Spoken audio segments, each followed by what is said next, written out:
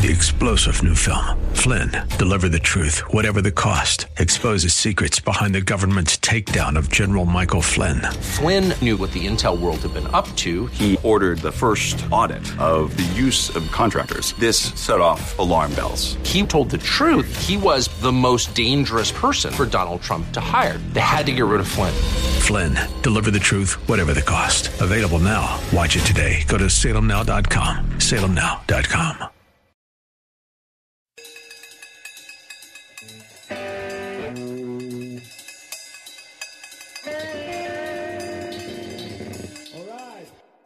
This is the Dan Proft Show.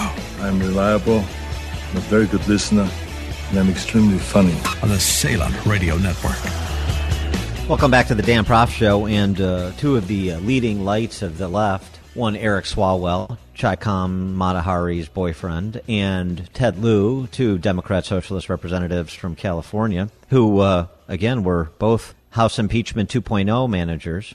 So, to my point about the leaders of the left, they suggested that Congress session being suspended yesterday, and if you may have noticed, the nation's capital being under something akin to martial law, that will persist until Republicans come around to agreeing with them about the 2020 election, because the failure to agree with them is tantamount to incitement to violence. It represents an existential threat to the Republic. Don't believe me? Here's Ted Lieu.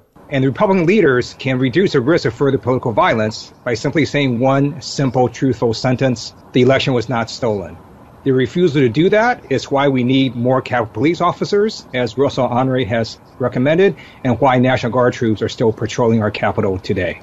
Eric Swalwell? It aligns, Andrea, with warnings we've seen before the January 6th attack, post-January 6th. And I have to say, it angers me. It angers me that I have colleagues who have stood with some of these groups, who have perpetuated the lies that these groups have told around the election, and have done nothing to quell or to condemn these groups. And when that's the case, Elizabeth Newman testified from formerly from the Homeland Security Committee to the Homeland Security Committee a couple weeks ago, that when groups are not condemned, they feel emboldened. And the fact that I have colleagues that perpetuate this big lie about the election, that inspires these QAnon folks, and it makes them believe that they have a permissive operating environment, and that makes all of us less safe, and it affects our ability to do our job here. Yeah, it's something.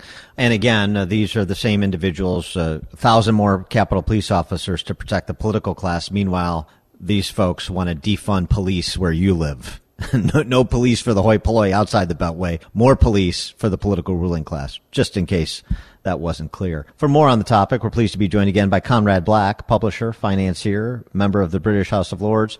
Conrad Black, thanks for joining us again. Appreciate it. Glad to be back with you, Dan. Is not agreeing with Swalwell and Lieu on what happened in the 2020 election, is that the greatest threat facing our representative republic in America? I think that their attempt to blackmail the country, stifle the truth, and pretend that it was a pristine election is an existential threat to the Republic as a free voting society.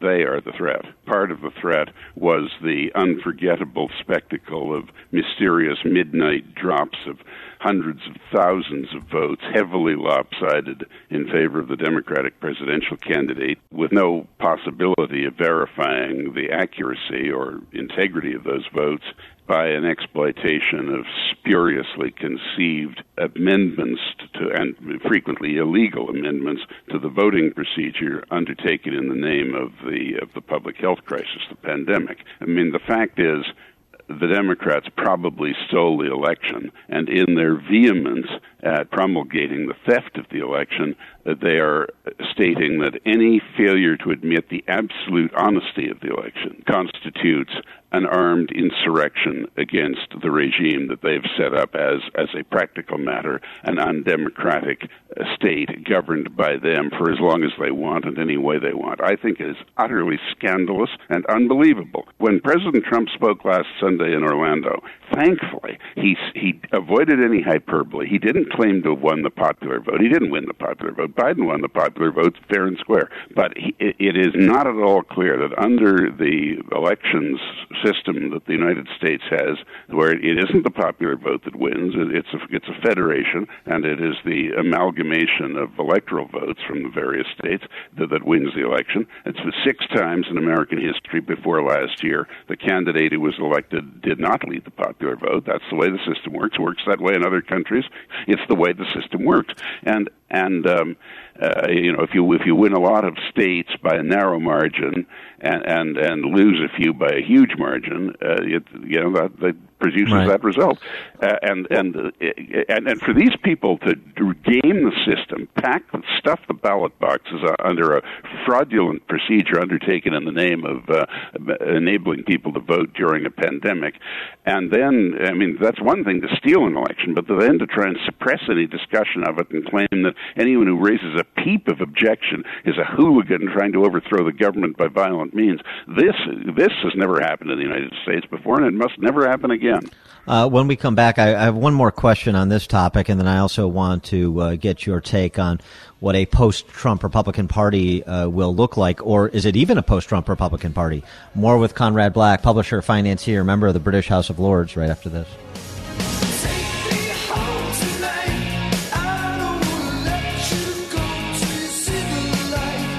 The more you listen, the more you'll know. This is the Dan Proft Show.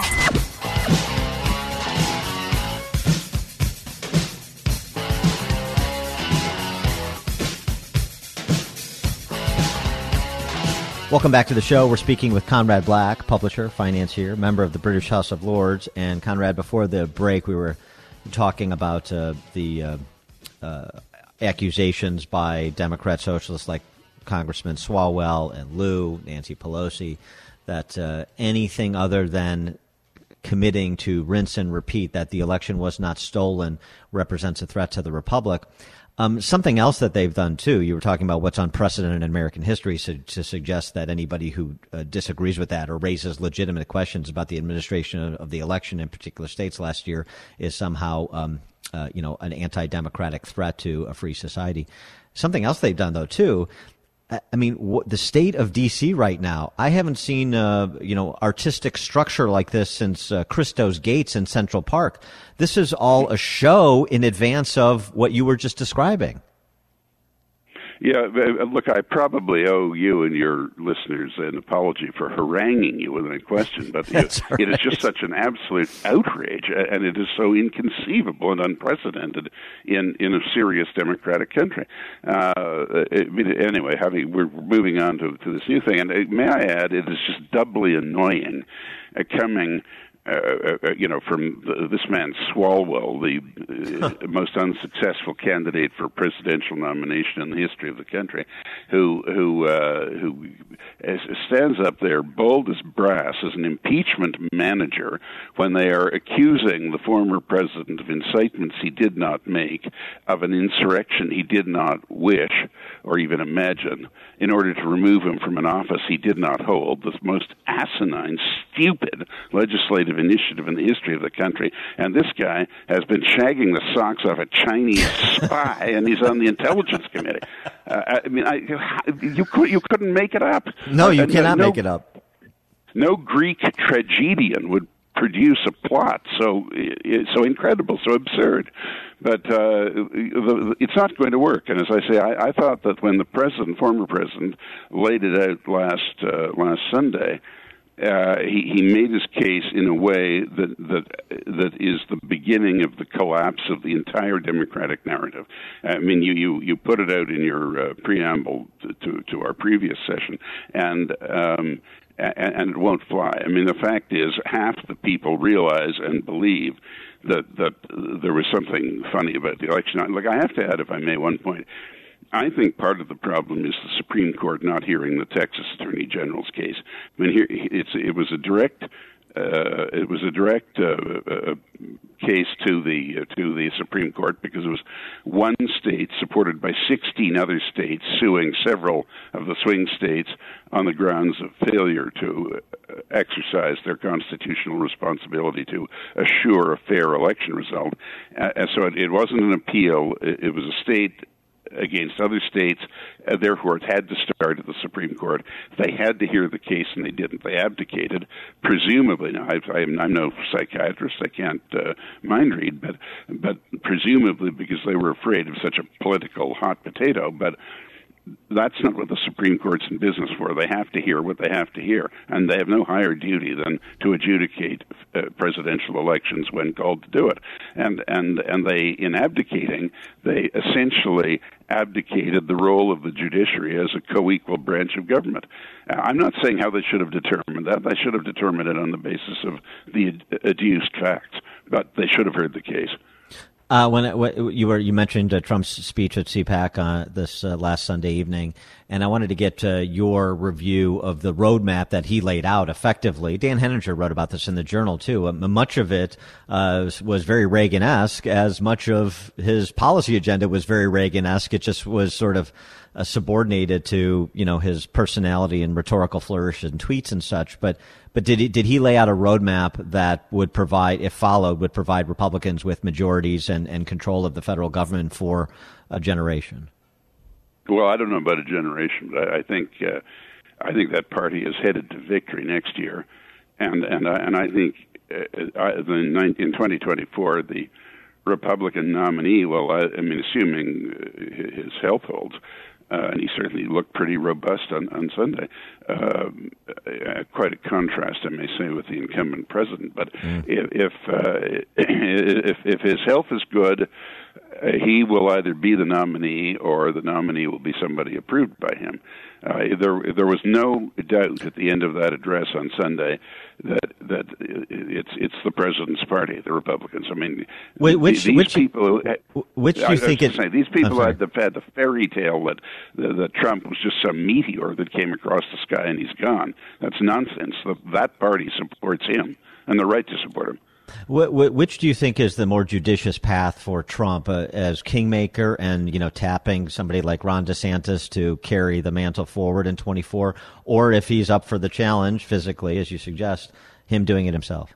I think it depends on how he plays his cards in the meantime. If he continues like he did on Sunday, where he sticks to the facts, doesn't insult his opponents gratuitously, doesn't ramble around in an undisciplined way in what he says, and raises the points he did, the southern border, some of the excesses of the environmental terrorists, how to deal with China and so on, sticks to the issues, deals with them responsibly, and acts like a president, and doesn't demean the office by aspiring to it in a way that is worrisome as to whether he'll conduct it in a dignified way. Then I think if he wants the job, he should go for it. If he he's been the president, he was a good president, but if he says, well, look, this is how I've done it up to now, I'm not changing, then I think it would be better to get a more unifying candidate. I mean, we saw last year his policies were ratified in the congressional and state elections, but a majority of Americans would take even Biden, who is not a galvanizing figure. He has his likable aspects, but he's not a galvanizing figure. But Trump was just too exhausting for the country. He was in their face every day and all night on Twitter. And if he makes that turn to a more statesmanlike and calm approach to the office, seeking the office and holding the office, he should do it himself if he wants it. If not, she should get it all set up and decide who he thinks should be president and support that person. He is Conrad Black, publisher, financier, member of the British House of Lords. Conrad Black, thanks as always for joining us. Appreciate it. Always a pleasure to be with you, Dan.